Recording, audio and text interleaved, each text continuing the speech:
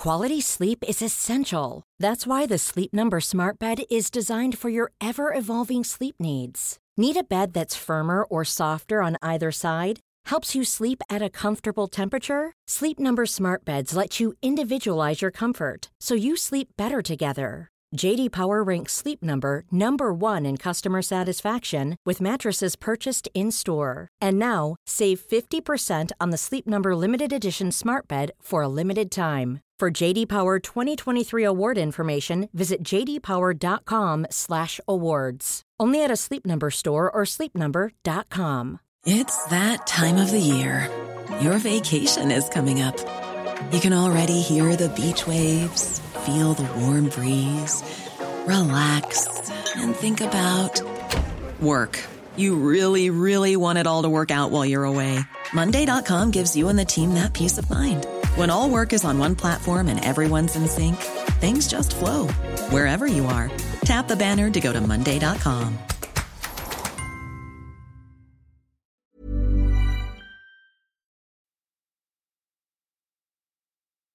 Republic of Mike Graham. Radio you can believe in. Mike Graham. Speaking common sense unto the nation.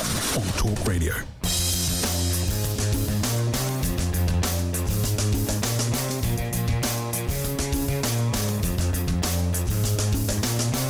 Good morning and welcome to the Independent Republican Mike Graham right here on Talk Radio at the start of what is shaping up to be another big week in the world of international events. Over the weekend, we've had the news that President Joe Biden wants to remove Vladimir Putin, not just from Ukraine, but from power in Russia altogether. We've had the White House denying it within hours, insisting that the Biden administration is certainly not looking for the dreaded regime change, because that's never worked terribly well in the past, really, has it? We've also had Prince William, the heir to the throne, saying he's not sure there's even going to be a Commonwealth by the time he inherits the crown. He may well be right about that. We talked about this, of course, on Friday, and we'll be exploring that a little bit further on with Angela Levin. And we've also finally seen something interesting happening at the Oscars. Will Smith marched on stage and slapped compere Chris Rock because he made a joke about his wife. Predictably, of course, half the population think it was staged. We'll be checking in with security specialist, a man who knows a thing or two about slapping people, punching people, taking people down, and using all forms of self-defence. We shall see what the deal is with Will Smith and Chris Rock. Some people think he should be prosecuted. I'm not one of them. 0344 499 1000. First up this morning, we're talking to Ben Habib, former Brexit Party MEP, of course, on where we are this week with regard to the illegal migrant crossings. That's right, there's still thousands and thousands of people coming here against our will, not against their own will, because they want to have a better life. Well, that's great, but why are we paying for it? That would be my question. We'll find out what's going on with the Ukraine refugee crisis, because as far as we understand it, only about 1,000 refugees from Ukraine have actually made it to these shores so far, amid all sorts of tales of gazumping middle-class wannabes, people who say, well, I was going to offer a place to somebody, but they actually gave me the cold shoulder because they found somewhere better. Really? How extraordinary. Just as I said before, a lot of people saying they want to do something they don't really want to do. We'll also find out what's going on with the Northern Ireland protocols, with the Brexit debate, of course, as well. And we'll also see what Ben's got to say about the soaring cost of living. Peter Hitchens is here as well with his takes on the events of the weekend. He wrote a piece in the Mail on Sunday in his column about the Chancellor's budget. He said, of course, if you've been listening to him a couple of years ago, he would have said, I told you so, because all the money that he said we were spending has now come home to roost. We'll also talk about the whys and wherefores of the Russian invasion of Ukraine, and more than likely a certain video may come up in which some people say it shows war crimes being committed by Ukrainian soldiers. Nobody really has any idea if it's genuine. Nobody can prove it one way or the other. As ever, of course, we need to hear from you. You tell us what's going on and we can tell everybody else. 0344 499 1000. We'll also be asking the question about a hospital in this country, right? Because hospitals in this country are still running as if COVID is an out-of-control pandemic. We'll be speaking to a man who had to visit his son in hospital at the weekend after something happened to him.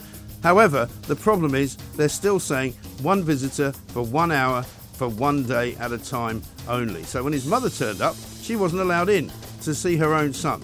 Unbelievable stuff. We'll find out what is going on in the NHS. Not very much common sense, it would seem to me. 0344 499 1000 is the number. There's all sorts going on. You know what to do. It's the home of common sense. Why would you be anywhere else? It's Talk Radio.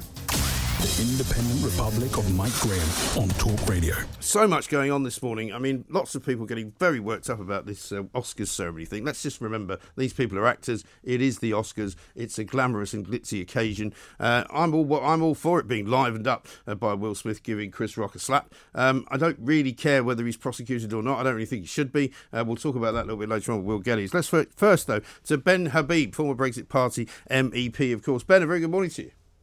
Good morning, Mike. Let's talk, I suppose, first of all, about the refugee crisis from Ukraine. You and I have spoken about this in the past, and I know what your views are. I think they're pretty similar to mine. The people of this country might well be generous of spirits, but there are still an awfully large number of people coming here from northern France who don't appear to be fleeing a war zone, who are costing us upwards of £5 million a day. And I would have to say that the fact that only 1,000 people have come here from Ukraine is probably testament to that. It absolutely is. You know, we've had 4,000 people this year come across from France. And, you know, it's hard to keep up the fight on it almost, because the Prime Minister and Priti Patel are so slow in actually delivering the promise that they repeatedly make that they're going to get a grip of this problem. You know, we've had a number of harebrained ideas like buying up dinghies to prevent them from being able to get access, the Coast Guard pushing back dinghies, towing them back to France. We've had the very sensible idea of the Nationality and Borders Bill, but that seems to be stuck in Parliament and can't make its way through. That would improve matters a little bit. And we've also had this massive payment across to France, which, you know, doesn't seem to yield results. And this is all by a government that has, you know, got elected partly on a promise to take back control of our borders. And it's not just technical, theoretical control that we want. We want practical, enforced control. And that means getting a grip of these boats coming across from the north of France. And you know, I just don't understand it, because we've got an 80-seat, the Prime Minister has an 80-seat majority. Why doesn't he use it to institute the Nationality and Borders Bill to start with, get that through Parliament, speed it up, and take any other action he needs to take in order to be able to get a legal grip of this situation? It seems complete political ineptitude that 2.5 years on into this Conservative government, we still haven't controlled this problem that goes on and on and on. Yes, and there doesn't seem to be any point in listening anymore to Priti Patel on this subject, does there, Ben? Because how many chances have we given her? How many times have we heard that this is going to change? How many, you know, different sort of, you know, scenarios has she painted? You know, one minute she's paying the French to stop them from coming, the next minute she's withholding the money, the next minute she's saying we're sending border force to northern France to intercept people getting into dinghies. She says that we're stopping a lot more than there are actually coming. But the end result is we've got 4 times as many having arrived here in the first 3 months of this year than we had at the beginning of last year. Yeah, I mean, the government has obviously got itself tied up in knots over the legality of what it can and can't do. But I come back to the central point that it's got an 80-seat majority. It needs to take action. It needs to change whichever laws it feels it needs to change in order to make sure they get a grip of this problem. And I just don't get it. I just don't get it. It's not right for these would-be refugees or immigrants, economic migrants, whatever they are. It's not good for them, because they're coming across this dangerous crossing into a country where they may or may not be able to, you know, make ends meet. They may be sent back. It's a very precarious position for them, and it's certainly not good for the country. You know, we don't want people coming in illegally. We want to control people coming into our country. That doesn't mean to say that we're going to turn our backs on genuine refugees who need our help and who take the appropriate legal steps to get here. But we must have proper control. And, you know, I just come back to that salient point, that salient promise on which the Prime Minister was elected. He's going to take control of our borders. So take control. Yeah, absolutely right. Well, not only do we not have control of the borders of the southeast of England, we don't appear to have control of the border with the Republic of Ireland. We don't appear to have control over any kind of border, whether it be one or not, between Northern Ireland and Scotland. Well, and that's another very important point you make, Mike. You know, we are the first country in history to partition itself without a single shot being fired in defence of the people of Northern Ireland. We have the European Court of Justice being the supreme legal authority in Northern Ireland. We have Northern Ireland subject to hundreds of EU regulations and laws without any right of representation in the making of those laws. It is effectively taxation without representation. And we have a United States, while I'm on that subject, we have a United States that gained its independence because it stood up against taxation without representation. And here we have a US backing the Republic of Ireland, backing the EU against giving the people of Northern Ireland their absolute human right to be governed by the institutions that they elect in Westminster. Yeah. And that is not what's going on. So we have this ridiculous situation where we haven't got control of our borders on the eastern flank of the United Kingdom, and we haven't got control of our borders on the western flank because we've effectively allowed Northern Ireland to be annexed. It's an absurd result from Brexit. And for the Prime Minister to repeatedly get up in the Commons and repeatedly thump his chest, if you like, and say, well, I got Brexit done, is such a misrepresentation. Because for as long as he hasn't got control of our borders, and particularly for as long as Northern Ireland remains in the European Union Customs Union and subject to all these laws and is subject to the supremacy of the European Court of Justice, he has not got Brexit done. I mean, I guess the problem, Ben, is that I haven't really got Brexit done. It's not much of a political slogan, is it? It isn't. But I was in Northern Ireland at a rally on Friday night, at which Sir Geoffrey Donaldson spoke, Kate Hoey spoke, and Jim Allister, who's head of Traditional Unionist Voice, spoke. And everyone now, and this is a new thing, Mike, and the government really needs to take note, everyone now is not just calling for the protocol to go, the Northern Ireland Protocol, which gives effect to these horrible arrangements. What people are now calling for is for the Belfast Agreement itself to be ditched. And the reason they're saying that is because the cornerstone advantage for the Unionist community in Northern Ireland in the Belfast Agreement was the right for their consent to be taken before any constitutional changes would be made to that province. And actually, they've had this protocol foisted on them. They have seen the government refusing to invoke Article 16, which for listeners, I'll just quickly remind people, Article 16 is this provision in the protocol which allows the government to suspend it in the event that Northern Ireland is suffering or there's a diversion of trade. And Lord Frost, back I think in September last year, confirmed the conditions exist to invoke Article 16. But yet here we are 6 months on, and the government still hasn't moved to protect the people of Northern Ireland. So the people of the Unionists in Northern Ireland have had enough.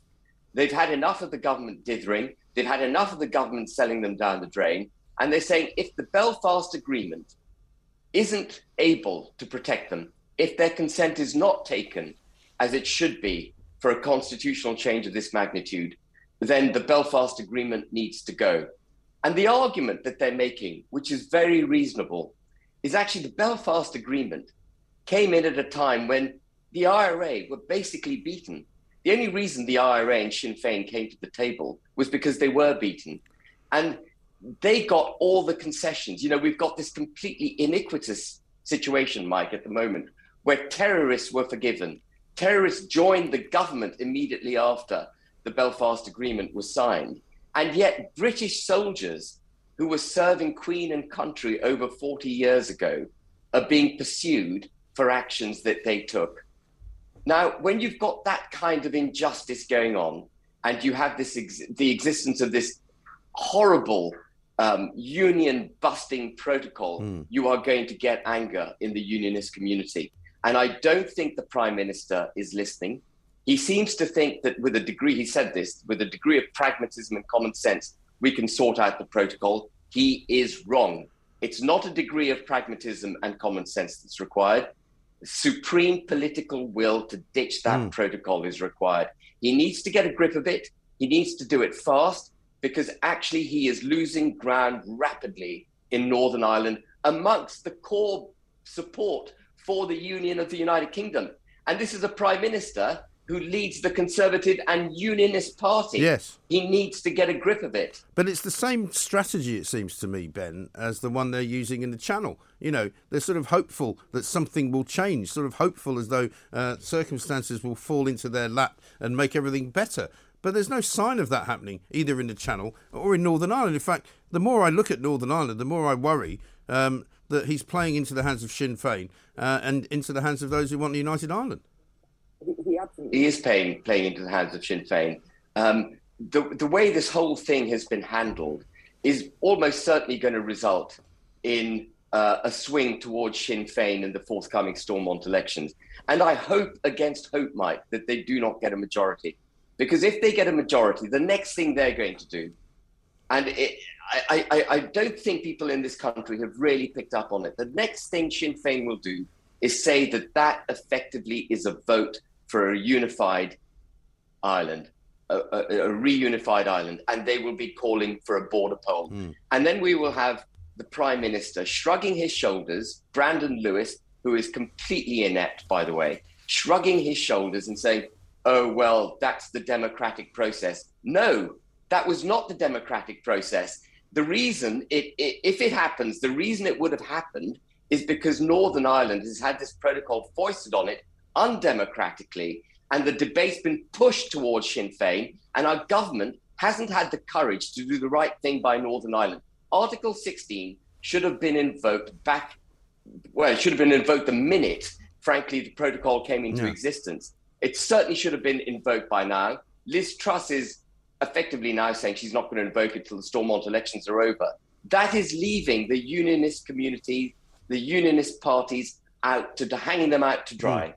Not invoking it is hanging unionism out to dry. The very people who are loyal to this country are being trampled on. And that is unacceptable from a British government. Absolutely right. And what do you think is their motivation for this, Ben? I mean, why are they so reluctant to push it through? Why are they so reluctant to trigger Article 16? Why are they so impossibly kind of riven by what's going on in the Channel? And why can't they stop the migrants? I don't understand why they won't do it. I think there is a degree of just ineptitude in government, an inability to genuinely get things done. My impression of this government is that we somehow survive as the United Kingdom in spite of the government, not because of anything it does. And if you look at its policies, the way they're made, I mean, take the cost of living crisis that's coming our way. Everything is being done in a knee-jerk fashion. You don't see a coherent response. You've got the Bank of England raising interest rates to meet higher inflation, and you've got Rishi Sunak pumping money into the system, trying to mitigate the cost increases. Those are two diametrically opposed forces. Rishi Sunak is trying to stoke inflation, if you like, and the Bank of England's trying to sit on it. And there needs to be a coherent, joined up set of contemplative, introspective policies made by government, taking into account what the United Kingdom needs. And that applies to the people coming across from France. It applies to Northern Ireland. It applies to the cost of living crisis that's coming our way. It applies to everything that government does, but we don't have a government that does that. We have a government that reacts in a knee-jerk fashion, makes up policies on the hoof, and then, we as the electorate have to somehow make ends meet in spite of what they do, rather than as a result of what they do.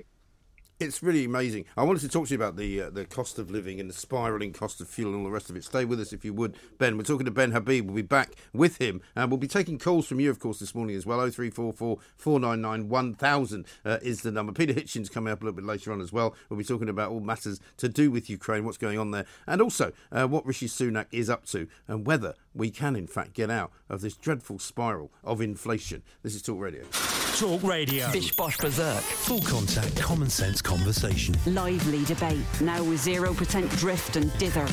Always read the label. A roadmap for the future of debate. Talk Radio.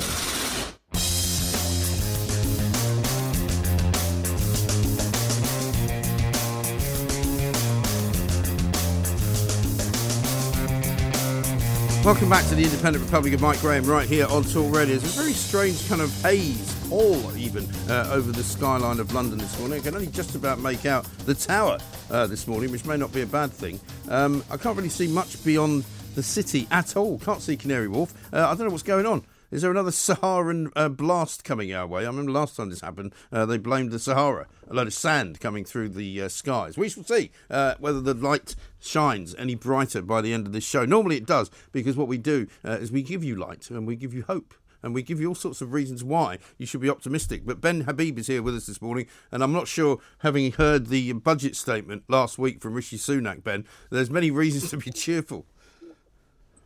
Well, I mean, just before the break, we were discussing how government seems to react in a knee-jerk fashion. So let's just rewind a bit. Why do we have high inflation? The reason we've got high inflation is because the world effectively locked down for a couple of years. And during that time, supply chains were broken and fuel sources were allowed to run, fuel storage was allowed to run dry. And just cast your mind back a couple of years ago, the oil price was on its knees, the gas price was down through the floor. Now, if a government had genuine farsightedness, genuine brains on its side, if you like, analysing the effects of the policies it was making, it would have recognised that as we came out of lockdown, there would have been a resurgence of demand, and with supply chains broken, there would have been inflation, and there would have been an absolute draw of fuel like there hadn't been for the last 2 years. And so our reserves would have been required to have been topped up.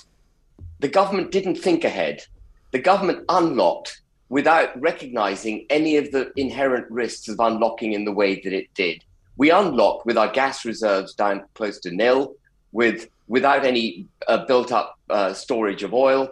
And of course, we have, because of this drive towards net zero, been turning our back on coal-fired power stations and so on.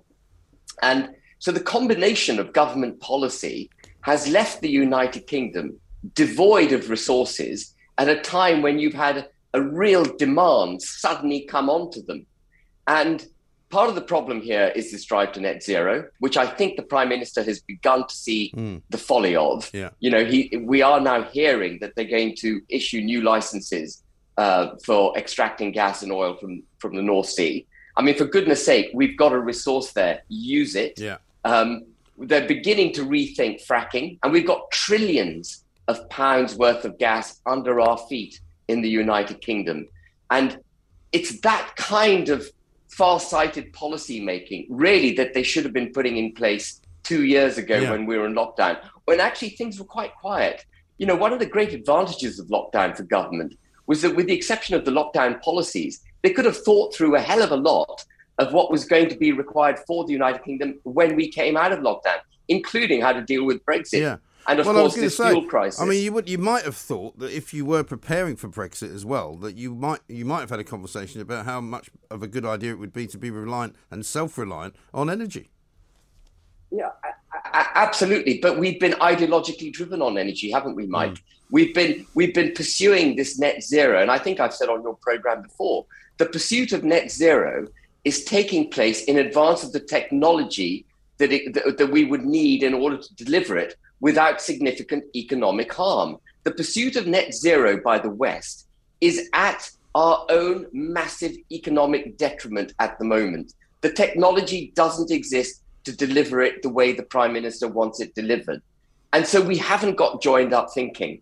And I really hope that this crisis has at least woken up the government to the reality that we are dependent on fossil fuels, at least for the moment. And you take the European Union, for example, they recognize that they need gas. So what do? Instead of sort of slashing their economic wrists in the pursuit of net zero, they've moved to make gas a green fuel. They've legalized gas under net zero. It's hilarious. Whereas in the UK, we're going down this sort of economic self-harm in the pursuit of this ideological net zero without looking up over our shoulder to see what damage it's doing to the economy. Yeah. I hope the Prime Minister has learned his lesson. The way to deal with the fuel crisis is simple. You have to have more fuel. It can't be dealt with by Rishi Sunak giving people 250 quid to meet their fuel bill.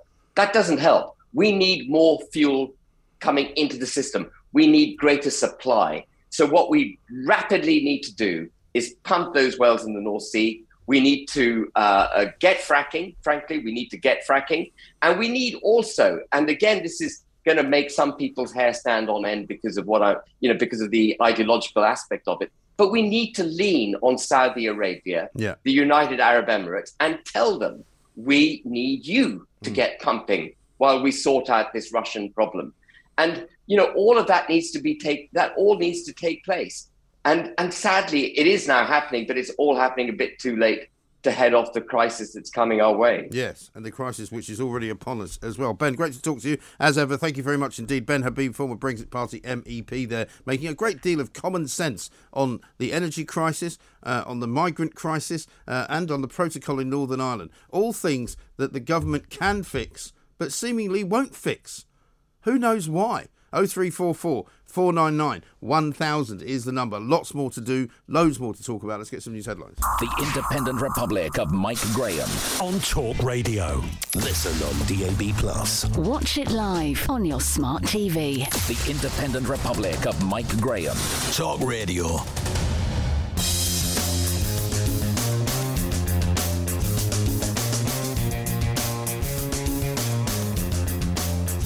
Welcome back to the Independent Republic of Mike Graham right here on Talk Radio. It is, of course, the home of common sense, the place to find the truth, the whole truth, and nothing but the truth. We're with you 24 hours a day, 7 days a week. You can watch us on TV, of course, as well. Apple TV, Rakuten, Samsung TV Plus, Roku, YouTube, and now Amazon Fire TV as well. All you got to do, go to the App Store, download the Talk Radio TV app, and you can go to talkradio.tv, and you can find it there as well. And you can watch us on all manner of different devices. And coming up soon will be breaking news for you. Talk TV will be upon us as well, with all sorts of great shows with Sharon Osbourne, with Piers Morgan, with Tom Newton-Dunn, and loads of other stuff going on as well. Before we talk about the Oscars, by the way, which we're going to do very shortly because of what happened there, Will Geddes is going to be joining us, international security expert, commentator, man that knows a thing or two about self-defence as well. Let me just give you a little taster as to why the Labour Party still can't get it right about gender, right? Keir Starmer was asked today, this is his answer, by the way, today, can a woman have a penis? Here's what he said. I just don't think that discussing this issue in this way helps anyone in the long run. What I want to see is a reform of the law as it is, but I'm also an advocate of safe spaces for women, and I want to have a discussion. Anybody who genuinely wants to find a way through this, I want to discuss that with. I do find that too many people, in my view, retreat or hold a position which is intolerant of others, and that's not picking on any individual at all, but I don't like intolerance, I like open discussion. Sorry, Sakir. Sorry? Does that mean yes or no? The question, remember, was, can a woman have a penis? He can't answer it.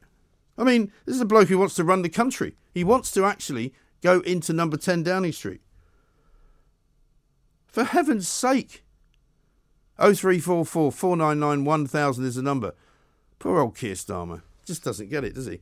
Now, before we talk to Will Geddes, you may or may not know about the big breaking story of the day, which is all about the Oscars, right? Finally, the Oscars actually had something interesting happen on the show. I did not stay up to watch it. Some people did.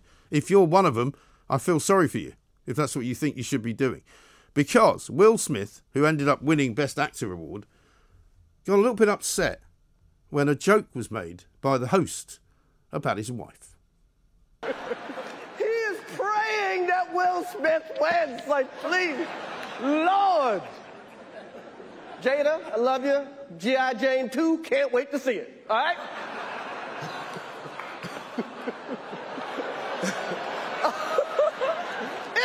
that was a nice one. Okay. I'm out here. Richard. Oh, wow. Wow. Will Smith just smacked the out of me. Keep my name out your mouth. Wow, dude. Yes. It was a G.I. Jane joke. Keep my wife's name out your mouth. I'm going to, okay? Okay. Awkward, wasn't it? Now, of course, the world being the way it is, lots of people think it was all fake. that it was all stunted and that it was all a joke and made up, and actually the slap wasn't really a slap. And there's all sorts of analysis going on social media, as you would expect. People going, yeah, of course it's not real. Well, it looked pretty real to me. Chris Rock looked pretty embarrassed. He looked like he didn't know what to do. He looked like he was floundering about. And also Will Smith afterwards was pretty emotional, crying, apologising, a man on the edge, perhaps. Let's talk to Will Geddes. Will, a very good morning to you. Very good morning to you, Mike. Now, you've seen plenty of people being slapped and hit before. What do you reckon? You think it was a stunt? No, I don't think it was a stunt at all. I think the outburst by Will Smith afterwards from his chair after he'd been up and slapped Chris Rock, I think was pretty indicative of how fired up he was by the whole situation. And I've watched it a few times and I've seen a lot of people's comments on it. And I think it wasn't fake. Will is a nice guy. I know a lot of people who've worked with him who've professionally protected him. He's a powerful man. We've got to remember he was in Muhammad Ali. Yeah, he's been trained. Yeah, he's been trained how to box, hasn't he? I mean, it looked like a bit of an open palm sort of hit with the fingers job, though, rather than actual with the palm of the hand. Yeah, it was more of an insulting slap than it was actually an assault, I suppose, in some regards.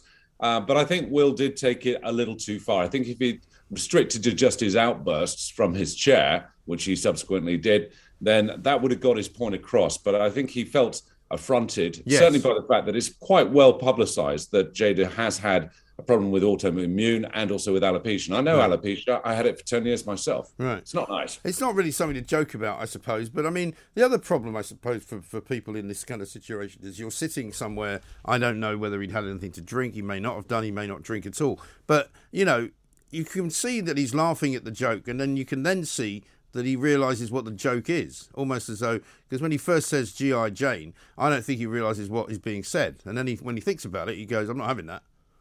Yeah, no, I think if you look at Jada's face, that tells you everything about how well received that joke was. And I think it was probably the trigger point where Chris Rock said, that was a nice joke. Now, we've got to remember that there has been some history between Chris Rock and Will Smith. And at a previous Oscars, Chris Rock's made some pretty horrible comments, both about Jada and also about Will Smith. So there is form there. There is some history. Yeah. And I mean, as far as the sort of authorities are concerned, I mean, a lot of people asking me the question, should he be prosecuted? I don't think so. I mean, I know that you don't always need to have the agreement of the victim, if you like, but Chris Rock has already said he's not interested in pressing charges or anything like that. I mean, that would be taking it far, wouldn't it? Yeah, I think that's a little excessive. I mean, it's down to the individual in assault situations. I think, no doubt, probably Will Smith will have to pick up the fine that ABC, the broadcaster of the Oscars, will no doubt have to pay because of the expletives that he uttered, obviously, afterwards. But I think other than that, yeah, it was a humiliation retaliation. So, I mean, Chris Rock humiliated his wife. So Will Smith felt he had to go up and humiliate Chris Rock in front of everybody else. The problem is with these kind of celebrity events is everyone's a little sycophantic and they'll laugh at almost anything. But some people are trying to make comparisons to Ricky Gervais, and it's a whole different kettle of fish. Ricky Gervais has got a very acerbic wit, and it's a very smart wit, but there's always a bit of a tongue in the cheek when he's saying it. So the celebrities know what they're getting. This was a little bit, I think, from the broadside. Yeah, I think so.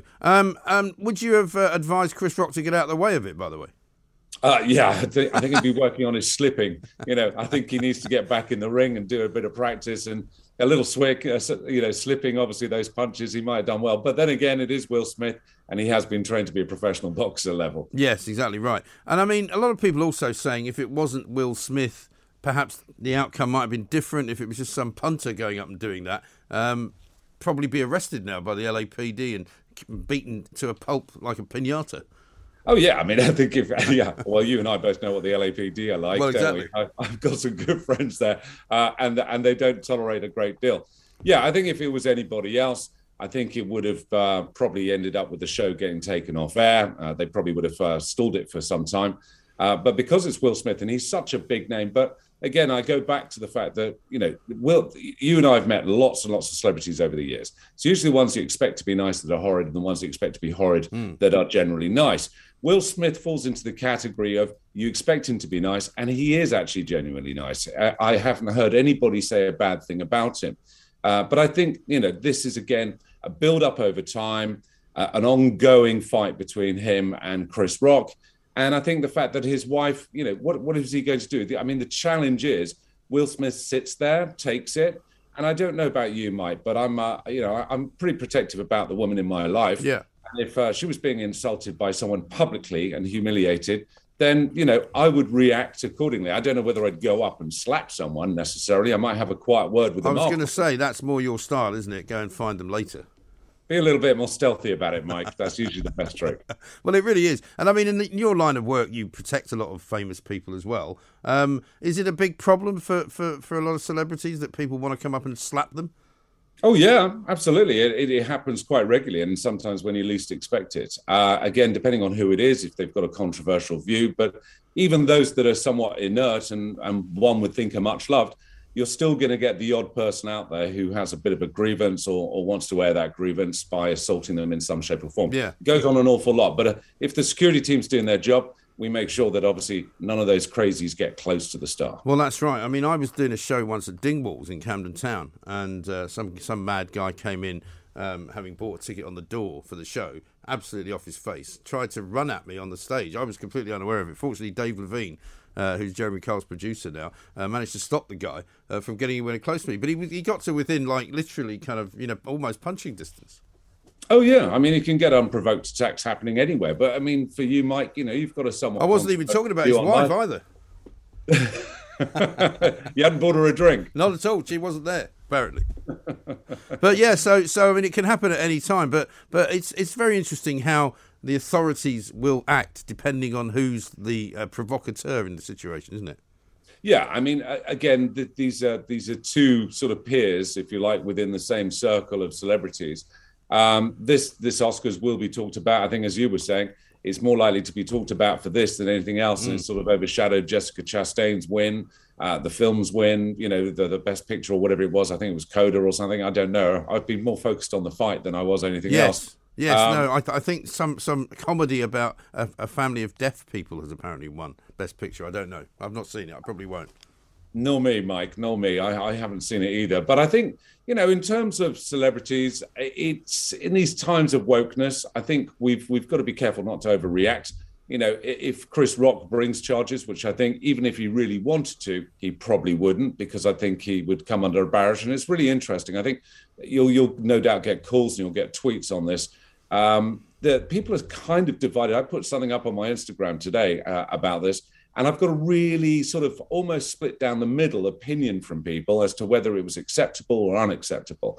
I think going up on stage and actually slapping Chris Rock in front of, tens of millions of people who are watching the show, I don't think will have done him any good. And even with his remorseful apology afterwards when he received his Oscar, I think the only person that came out of that was Denzel Washington, who apparently gave him some good advice afterwards.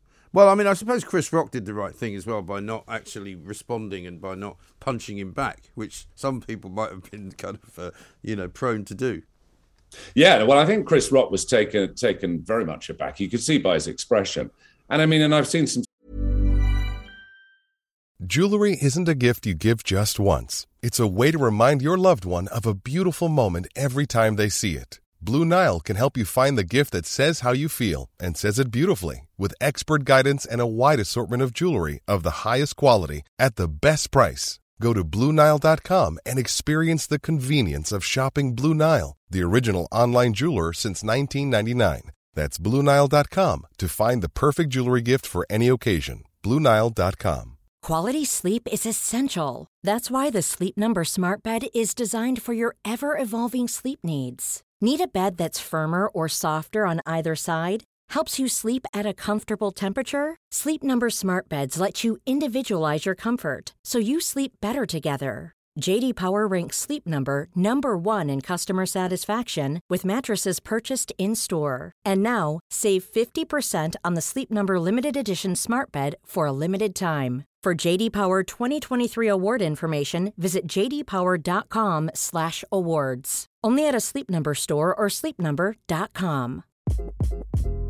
Hi, this is Craig Robinson from Ways to Win, and support for this podcast comes from Invesco QQQ, the official ETF of the NCAA. The future isn't scary. Not realizing its potential, however, could be. Just like on the recruiting trail, I've seen potential come in many forms as a coach. Learn more at Invesco.com/QQQ. Let's rethink possibility. Invesco Distributors, Inc. Slow-mos of the actual hit. And there's no conspiracy about this. This wasn't a staged or set up situation. You know, I've seen people who have been slapped and they are completely sort of startled rabbit in their reaction and their response. And I think, you know, full kudos to Chris Rock to carrying on the show, but I don't think he had much of a choice. You know, he either recovered it super quick or he would have probably suffered as much badly PR as Will Smith might have. Yes, I think that's absolutely right. Well, good to see you. Thanks very much indeed. We must get together soon. Will Getty's international security expert, commentator, of course. He doesn't think that it was staged. I don't think it was staged either. I think all those people who do think it was staged are the people who think everything's staged, who don't believe anything is actually real. Well, this, I think, is real. You can tell by the way that Chris Rock reacted. You can tell by the way he seemed slightly kind of bewildered afterwards and wasn't quite sure what to say. And when Will Smith started shouting at him, he was clearly still very riled up. I don't think you can act that. I don't think you can put that sort of thing on. He was obviously just very, very irritated by what Chris Rock had said about his wife. Who can blame him? You think I'm wrong? Let me know. 0344 499 1000 is the number. We'll take your calls after this.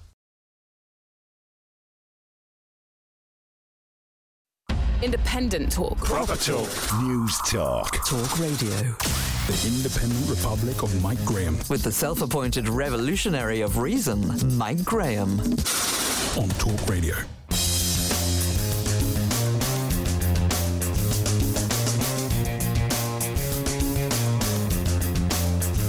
Good morning, welcome back to the Independent Republican Mike Graham right here on Talk Radio. We are, of course, the home of common sense, and we are at the start of yet another big week here in the world of international journalism, of all sorts of things happening from Ukraine to Washington, D.C. We'll be popping across to Asia later on in the week, and we'll be going to Canada as well. And, of course, we may even go to South America, where there are some things happening over the course of the weekend. President Joe Biden apparently says he wants to remove Vladimir Putin, not just from Ukraine, but from power in Russia altogether. The White House says that's not really what he meant. They say they're not interested in regime change, which is probably just as well, because I'm not quite sure whether Joe Biden knows how he would do that. We're going to be talking later on in this hour about Prince William, the heir to the throne, who said over the weekend he's not even sure there's going to be a Commonwealth by the time he actually inherits the crown, because he may not get it, of course, until after Prince Charles has been king for a while. We've also been talking about the slap from Will Smith to Chris Rock at the Oscars. A lot of you seeming to think that he should be prosecuted, that there should be some kind of assault charge brought down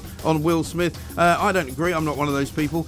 You may well indeed wish to make that argument. We had a caller just before the news saying he thinks his career is finished. I don't agree with that either. 0344 499 1000. Coming up, Peter Hitchens is here. We'll be talking about the clocks going forward. We'll be talking about what's going on in Ukraine, the truth, the lies, the war crimes, and who knows what in between. Also, we'll take his view on Rishi Sunak and why he told you that the Chancellor would have to borrow loads more money and you'd be paying for it. 0344 499 1000 is the number. You're listening to me, Mike Graham, right here on the fastest growing radio station on the planet. It is, of course, Talk Radio. The Independent Republic of Mike Graham on Talk Radio. Let us say a very good morning to Mr. Peter Hitchens on A Man on Sunday. Peter, how are you? Bit jet lagged, thank you. Oh, where have you been? Ridiculous shoving about of the clocks took place yesterday. Oh, I see, right. I thought you meant you'd been travelling. Been anywhere. You don't need to go anywhere to get jet lag when this is going on. Yes. You've always been an advocate of not changing the clocks. Tell us why. Well, there's no argument for it, is the real reason. There was a man called William Willett, who was a property developer, who in the late 19th century used to ride around in the early morning on his horse, and he saw lots of other people were asleep. And this annoyed him. So he began a campaign to make them all get up. And nobody paid any attention. And then in the middle of the First World War, the Germans, with typical ruthlessness, decided that it would make their war effort more efficient if they moved all their clocks forward. And so in a state of panic, the British House of Commons did the same thing. We've been stuck with it more or less ever since. There's never been any serious evidence it does it the slightest good. But because it's a habit and because of the inertia and general sort of crowd mentality of everybody, if you suggest at all that the whole thing is pointless and ought to be stopped, people treat you as if you're mad. It seems to me the crazy guy was William Willett. But is it the case? I mean, you'll probably know the answer to this. Is it the case that most countries do it? I mean, certainly they do it in the USA. They do it in most of Europe. Don't they? Most countries do all kinds of things, don't they? It's many of them completely inexplicable. It doesn't necessarily mean it's the right thing to do. Some countries don't. It's some American states don't. There are all these boosters constantly saying that if we, for instance, in summer, if the clocks are shoved forward, some people genuinely believe that it increases the amount of daylight, which is a bit like believing the Earth is flat. The amount of daylight remains the same. Other people say, well, if we have daylight later in the evening, people will go out and take part in open air Shakespeare plays or spend their time playing tennis or generally recreating themselves. Well, what they will do is exactly what they would do anyway, which is either go to the pub or sit slumped at home in front of the TV. Yeah. It doesn't make any difference the way people behave.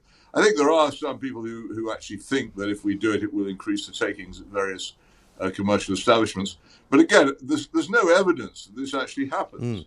Is there not some argument made in Scotland that the children going to school in the morning have it lighter when the clocks go forward?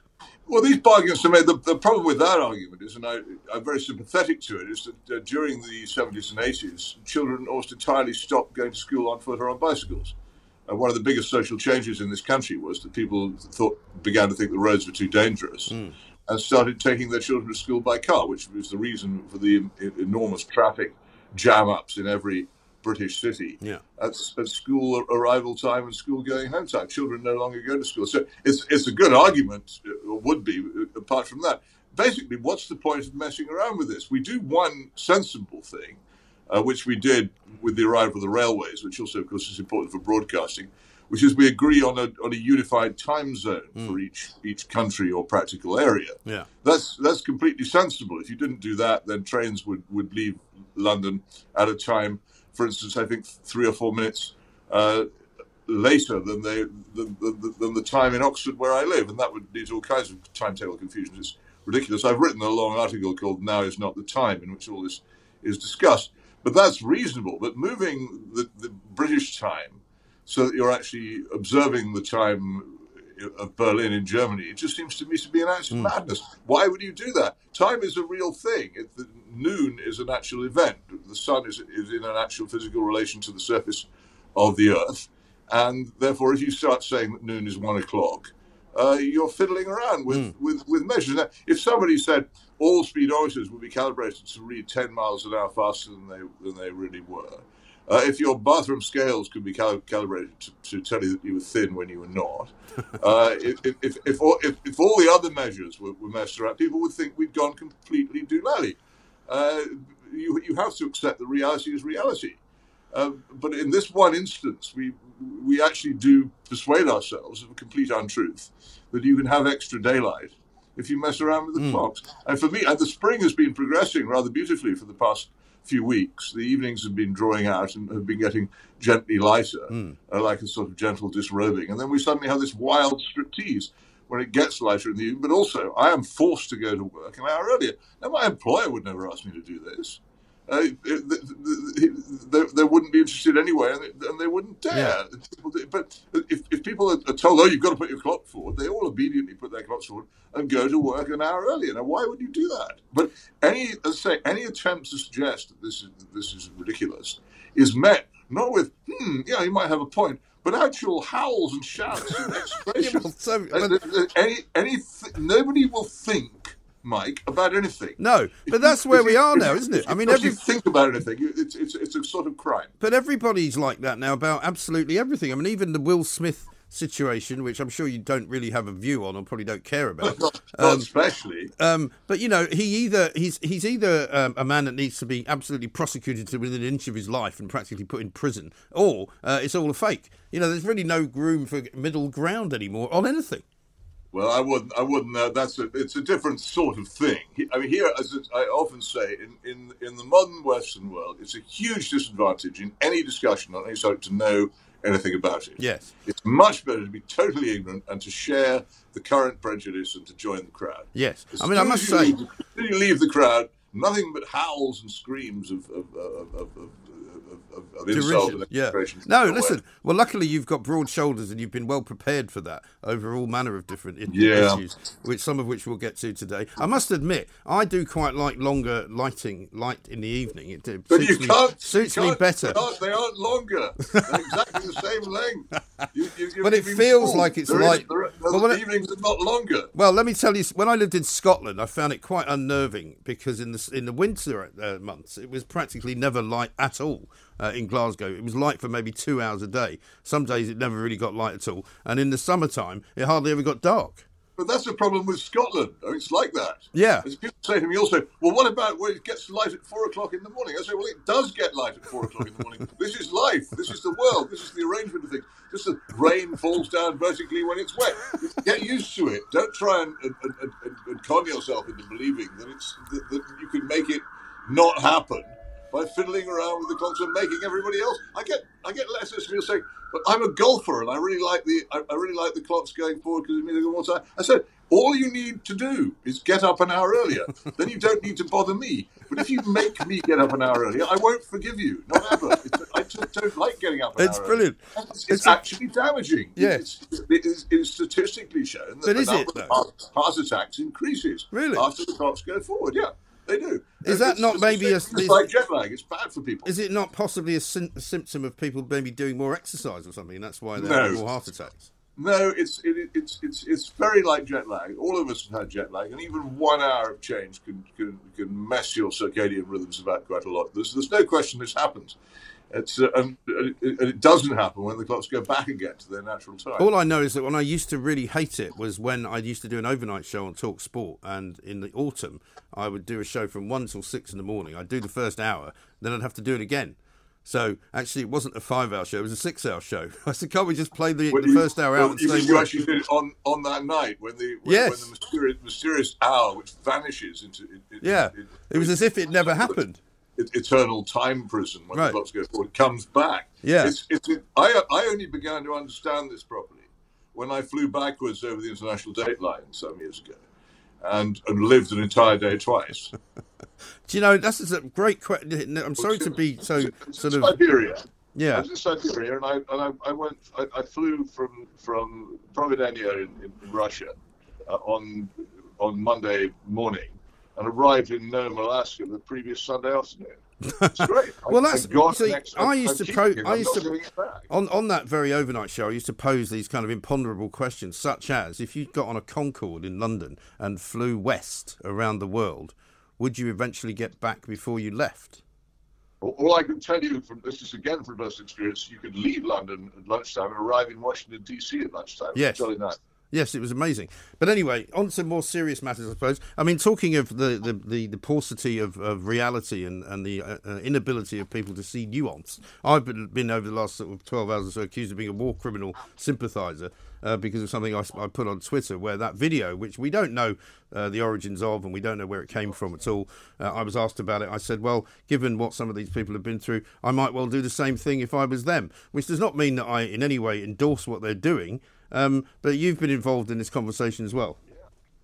Well, I think you have to be very careful with this sort of thing. Of course, one of the terrible things about war, especially the sort of semi-civil war, as I think the current conflict between the Ukrainians and the Russian invaders is, because they're people who speak either the same language or a very similar one, a very similar culture. The trouble with war is that it causes people to tear away the normal restraints and to behave in disgusting ways. Most of us, I think, if we're honest with ourselves, know that we are capable of acts of cruelty and savagery and unmerciful behaviour, but we hope very much that we never do this, and that we should be restrained from doing it. And I think it really is very important at times like these to make sure that wars which are bad enough, even if they're conducted according to the laws of war, don't spill over into worse. And people say, well, these Geneva Conventions, so what? And there are always massacres of prisoners of war. It's true.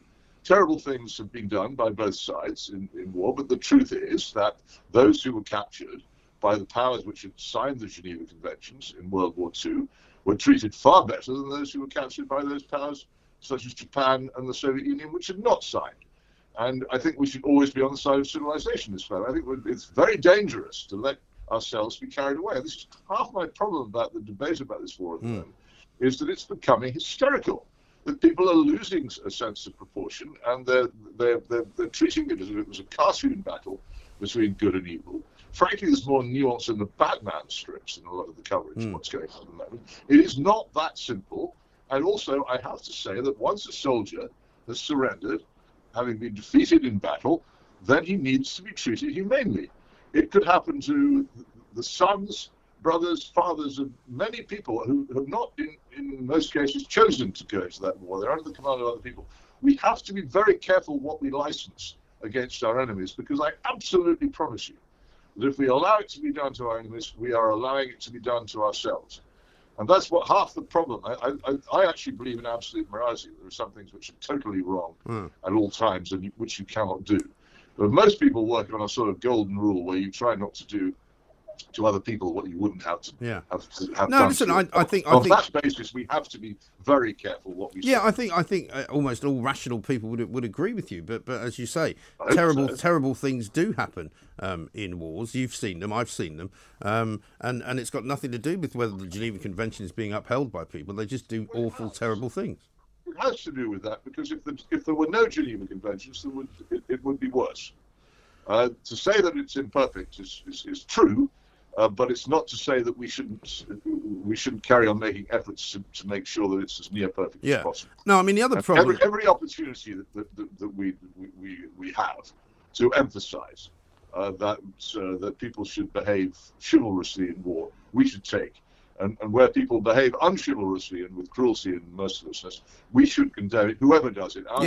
But there is also, is there not, a bit of a double standard, because there's nothing in the Geneva Convention that says you can't bomb the hell out of a town and make sure that all the civilians are either dead or have left or evacuated. I mean, that's not against the Geneva Convention, is it? It's true. The world moves before 1939 to outlaw the bombing of towns, and they came very close to fruition, and last never did. And the British policy at the outbreak of the Second World War was not to do this, a policy which, interestingly, was reversed in 1940 by the British government just before the famous German bombing of Rotterdam. And we then went on to behave, in my view, disgracefully, bombing German civilians in their homes, something which I get into terrible trouble for repeatedly saying was wrong. And it puts us in a rather odd position now, going around condemning other people doing the same thing. I really do wish that we could come up with a convention which prevented it, and it would be a good thing if it could come about. But at the moment, there isn't any such. And when you hear people here saying, well, the Russians do these terrible things, they did it in Aleppo, they did it in Grozny, this is perfectly true, but they do need to examine what Israel has done in Gaza. And I'm a supporter of the state of Israel, but I completely deplore its behavior in Gaza on this. And we need to look at what our forces did in Mosul and in Raqqa and in Fallujah, and people who were allied to us. I'm afraid that there's a very low level of morality in warfare at the moment, and I don't want to see it getting any lower. And it's certainly not the case that our side, as you might say, has been perfect and well behaved in this, either in recent times or in the past 70 or 80 years. But the difficulty as well in this particular war is that so little of it is verifiable. There aren't very many journalists that you and I both know and trust in lots of parts of the country. I mean, Ian Birrell has been filing some great reports from inside Ukraine, and he's a guy who we probably both know pretty well, and somebody that certainly you would trust. But an awful lot of these videos that are emerging, you really don't know where they were filmed, you don't know how old they are, you really just don't know anything about them. But people seem willing to believe that they are what they are said to be. Well, I believe very strongly that people should be sceptical about anything which isn't verified. I think that some news organisations have taken to accepting unverified information much too readily. When I saw these videos of apparent atrocities against Russian prisoners of war last night, I was very careful to say, and I continue to say, these are unverified. I don't know if they're true. We all remember Piers Morgan's Daily Mirror when he was badly hoaxed by what appeared to be convincing stuff, and it's not impossible to do. You have to be constantly on your guard and never ever accept something as true. But I think that's an absolute rule. Again, it may suit a lot of people currently to believe claims of atrocities that the Russians have perpetrated. And it may well be the Russians have perpetrated them. But until we know, we should be careful to record these as allegations. We should also remember in this particular war that it really began in 2014, and that there is no doubt from United Nations reports that both the Ukrainians and the Russians have committed what I regard as atrocities against civilians in the war in the East. And this has been going on for a very long time, largely unreported by Western media. And the simple realization of that, I think, should help us to restrain ourselves from saying that only one side has done bad things in this war or will do bad things, because it's not true. And there are lots of other complications as well, which people do need to think about. Yes. Well, anyone who's been anywhere... If we get the temperature down, we might move towards something approaching peace. And that's the only hope for the civilians in this, who would imagine being one of these people, bombed out of your home, driven onto the open roads where you could be bombed again, homeless, hurrying abroad to a country where you don't speak the language, no idea when you're ever going to get home, quite possibly injured into the bargain. This is intolerable to think this is happening to anybody if you're living on the same planet.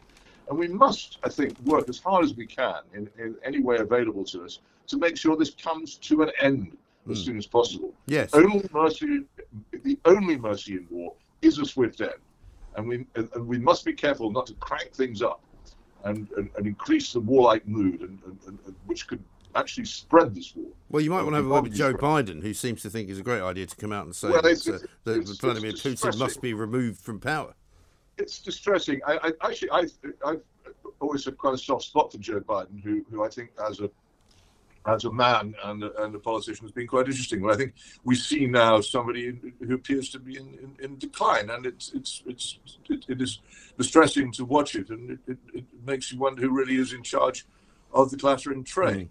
Again, if it were to widen into an attempt at regime change in Russia, that could lead to all kinds of other grave complications. And if Putin falls, would Russia as a country even survive? No, quite. Or would it, as was suggested by Edward Lucas, an interesting piece in the Times today, would Russia actually break up into disparate parts? Would that mean better times, or would that mean even greater chaos in a rather dangerous area? I don't know, but we're playing with fire. Yeah, very so much. Don't pour petrol on it.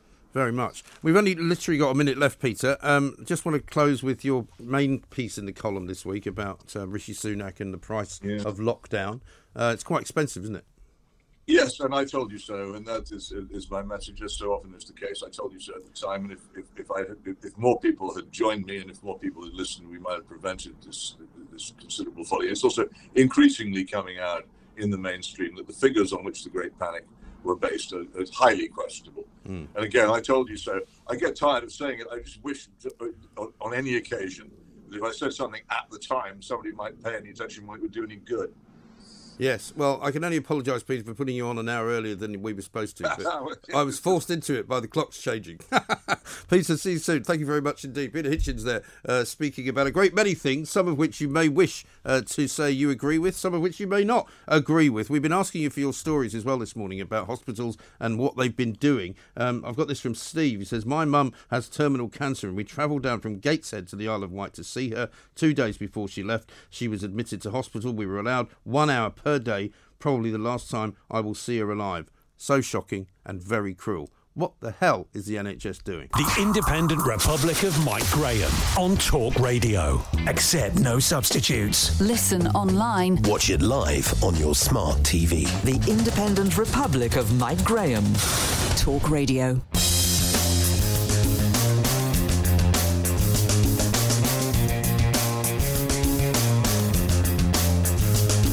Welcome back to the Independent Republic of Mike Graham right here on Talk Radio. We'll come back to your calls very shortly on the problems with hospitals in this country. It's absolutely outrageous that people are not being allowed to visit their loved ones. In Scotland, apparently no visitors at all in any hospital. In many hospitals here in England, it would seem you're not allowed to visit anybody for more than 1 hour and only one person at a time per day.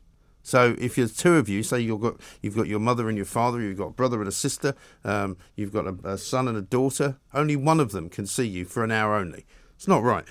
Don't forget, you can watch all of what we do here at Talk Radio TV on television as well. Apple TV, Rakuten, Samsung TV Plus, Roku, YouTube, now Amazon Fire TV as well. Simply go to talkradio.tv or download the app from the App Store, the Talk Radio TV app, of course. And as you heard in the news, Talk TV coming soon as well. As if you didn't have enough to entertain you, it's going to get even better. Absolutely extraordinary. Loads more to do, of course. We're going to be talking to more of you about the situation in various hospitals up and down the country. Let's talk to Emma Webb now, though, because, of course, once again, I'm afraid the wokists have struck a blow for ignorance. They've basically decided to put a trigger warning on the Declaration of Independence in the National Archives. Emma, very good afternoon to you. Good afternoon, Mike. Just when you thought it was safe to go back into the National Archives, suddenly you might get really, really, really, really upset because of the War of Independence. Nowhere is safe anymore from trigger warnings, it seems. We need trigger warnings for trigger warnings. This is obviously outrageous. The historian Andrew Roberts has said that obviously any 18th century document is going to be, as they said, biased and outdated. Yes. And he said that anybody who thinks otherwise is frankly a moron. I can't say that I disagree with him at all. And he did say, however, that there is one aspect of this Declaration of Independence that is actually biased and inaccurate. And he said that that is the description of George III. And so Andrew Roberts has just released a biography yes. of George III. I have to say I haven't read it yet, but I'm very excited to. Yes. And well, I mean, history is, as famously once described, nasty, brutish and short. I mean, it's not particularly nice, an awful lot of history, is it?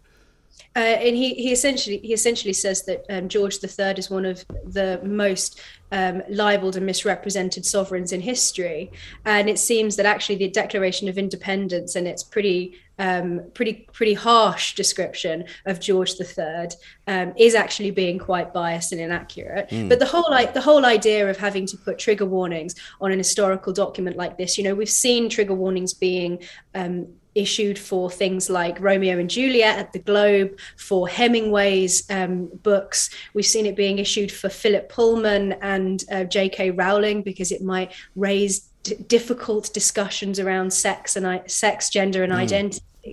And it's clear that, we've got a plague of trigger warnings at the moment. And now this is extending to historical documents. And it really just goes to show that this is, the extension of the whole debate about free speech really does stretch into the realms of our discussions about how we approach our own history, because we've seen for the last 2 years people seeking to cancel various historical figures. And now we're issuing trigger warnings for historical documents. I think it suggests that we've got an unreasonable way of approaching our past.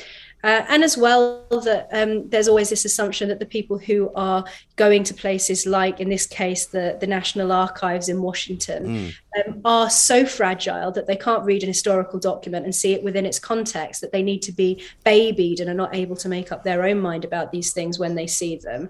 And I think it's part of, as we've discussed before, Mike, a growing infantilizing culture where adults are treated like children. Well, exactly right. And I mean, I would say normally at this point, does anybody actually complain about this stuff? But they do, don't they? People do say, oh, that really upset me when I saw that or when I read that. Their explanation, according to the National Archives spokeswoman, in fact, so I don't know what that means. I'm not sure they're allowed to call it spokesperson. Surely to heavens, if we are using documents in a talk or webinar, for example, then we would endeavour to make people aware that the documents may contain terms that we would not use today.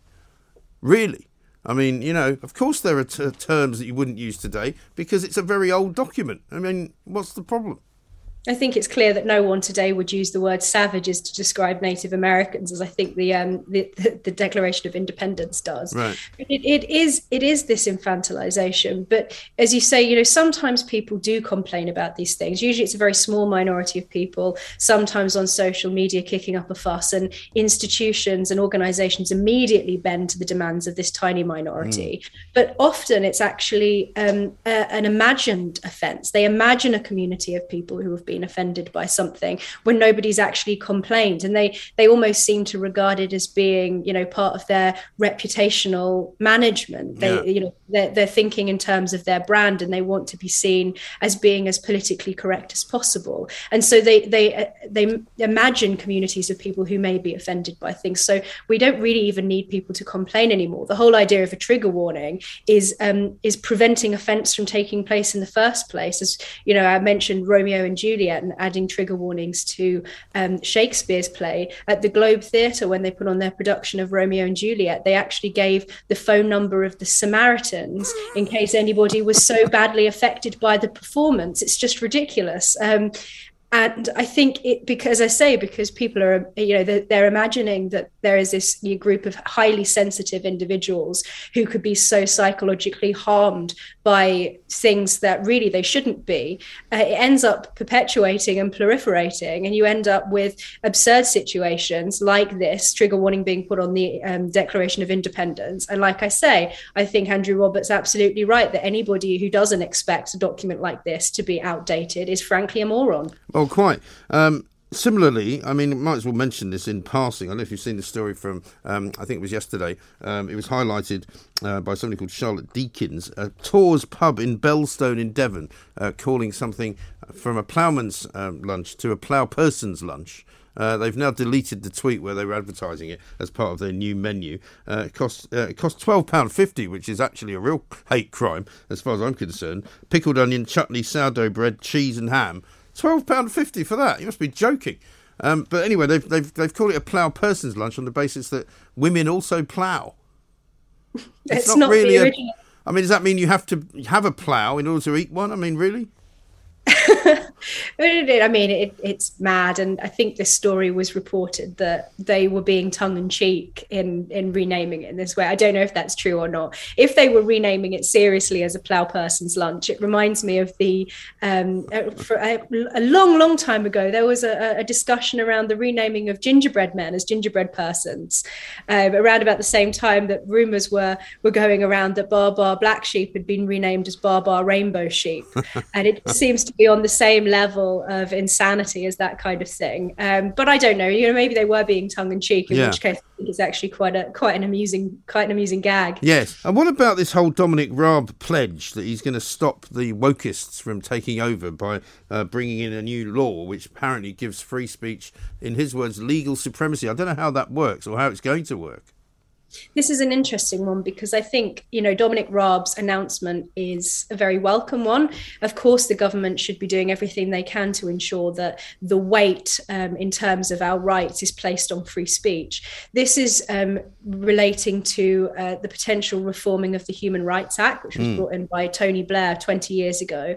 And it's to do with the balancing of rights. So in this case, and you'll love this, Mike, because it relates to Meghan Markle, putting more of an emphasis on free speech rather than on privacy, as we saw in the case of Meghan Markle's attempts to sue a paper for publishing things about her. But also it's in relation to cancel culture, because of course we've seen many people being cancelled over the last couple of years and essentially persecuted for expressing, for example, gender critical beliefs. So I think it's a very important and welcome thing. But I think what I would say is that you have to look at what people do rather than what they say. And if you look at the government's recent online safety bill announcement, they said that in the Department for Media, Sports and Culture, the DCMS press release, they said that piece of legislation was going to protect free speech. But when you actually look at the detail, it does everything but. It actually places a heavier duty on censoring speech online, speech that, going back to what we were saying about trigger warnings, is regarded as being psychologically harmful to adults, but would be perfectly legal to express offline. It suggests putting more of a weight on the censorship of that when it comes to social media companies taking things down, and only requires them to have regard for free speech, which is actually very weak. So actually, if the government want to put more of a priority on protecting freedom of speech, what we need to see here is the details. So maybe we'll see the details of these proposals in the Queen's speech and in the coming months and possibly the coming years. But really, the devil is in the details. So we need to see exactly what these proposals are, because sometimes the government will say that something is, going to protect free speech or have proper regard for protecting free speech, but actually in the details can sometimes undermine it. Yeah, I think that's right, because only this morning, Keir Starmer once again failed miserably to define what a woman was. Got very nervous and sort of started sweating a bit when he was doing an interview, and he just couldn't do it. I mean, I don't know what's wrong with these people. It's just literally, he must get triggered every time he thinks about the question. The fear in politicians' eyes when they're asked what a woman is. It just shows that we've got ourselves into a really mad situation, because we keep repeatedly seeing, particularly Labour politicians, jumping behind the couch and hiding whenever women are mentioned. We saw that, I think it was the BBC had to retract or to edit one of their articles where they'd referred to I think it was in the context of endometriosis. They hadn't used the word woman. They'd avoided using I think they used the phrase people assigned female at birth. And people, it's a mad situation where everybody seems to be quite happy to say that trans women are women, but when you ask them what a woman is, they say that they don't know. Yeah, it's a right old mess, isn't it? Well, listen, Emma, thank you very much indeed. Good to talk to you. Thanks again, Emma Webb there, talking to us about the nonsensical trigger warnings that are now being put on things, including on the Declaration of Independence, which sits in the National Archive. Apparently, if you go and look at it, you might get upset by some of the wording. For heaven's sake, I'll tell you what's upsetting me is some of the wording that I'm getting from some of you about what the NHS is doing. John says this: I lost my dad recently to prostate cancer. I was not allowed to see him, even though I was told he might not make it through the night. On the night my dad passed, I was not allowed to see him as my sister was already there. I had to arrange a phone call to try and see him. Unbelievable. Absolutely unbelievable. We'll take more of your calls coming up. This is Talk Radio. Talk Radio. Across the UK, online, on DAB, and on your smart speaker. The Independent Republic of Mike Graham on Talk Radio. If you enjoyed that, be sure to catch the whole show 10 till 1, Monday to Friday on Talk Radio via DAB, online, or via the Talk Radio app. And if you have an opinion on the stories we cover, we'd love to hear from you. Call us on 0344 499 1000 or tweet at Talk Radio during the show to have your say. Mid-morning with Mike Graham. Talk Radio. Even on a budget, quality is non-negotiable. That's why Quince is the place to score high-end essentials at 50 to 80% less than similar brands. Get your hands on buttery soft cashmere sweaters from just $60, Italian leather jackets, and so much more. And the best part about Quince, they exclusively partner with factories committed to safe, ethical, and responsible manufacturing. Elevate your style without the elevated price tag with Quince. Go to quince.com/upgrade for free shipping and 365-day returns. Hi, this is Craig Robinson from Ways to Win, and support for this podcast comes from Invesco QQQ, the official ETF of the NCAA. Invesco QQQ is proud to sponsor this episode, and even prouder to provide access to innovation for the last 25 years. Basketball has had innovations over the years, too. We're seeing the game played in new ways every day. Learn more at Invesco.com/QQQ. Let's rethink possibility. Invesco Distributors, Inc.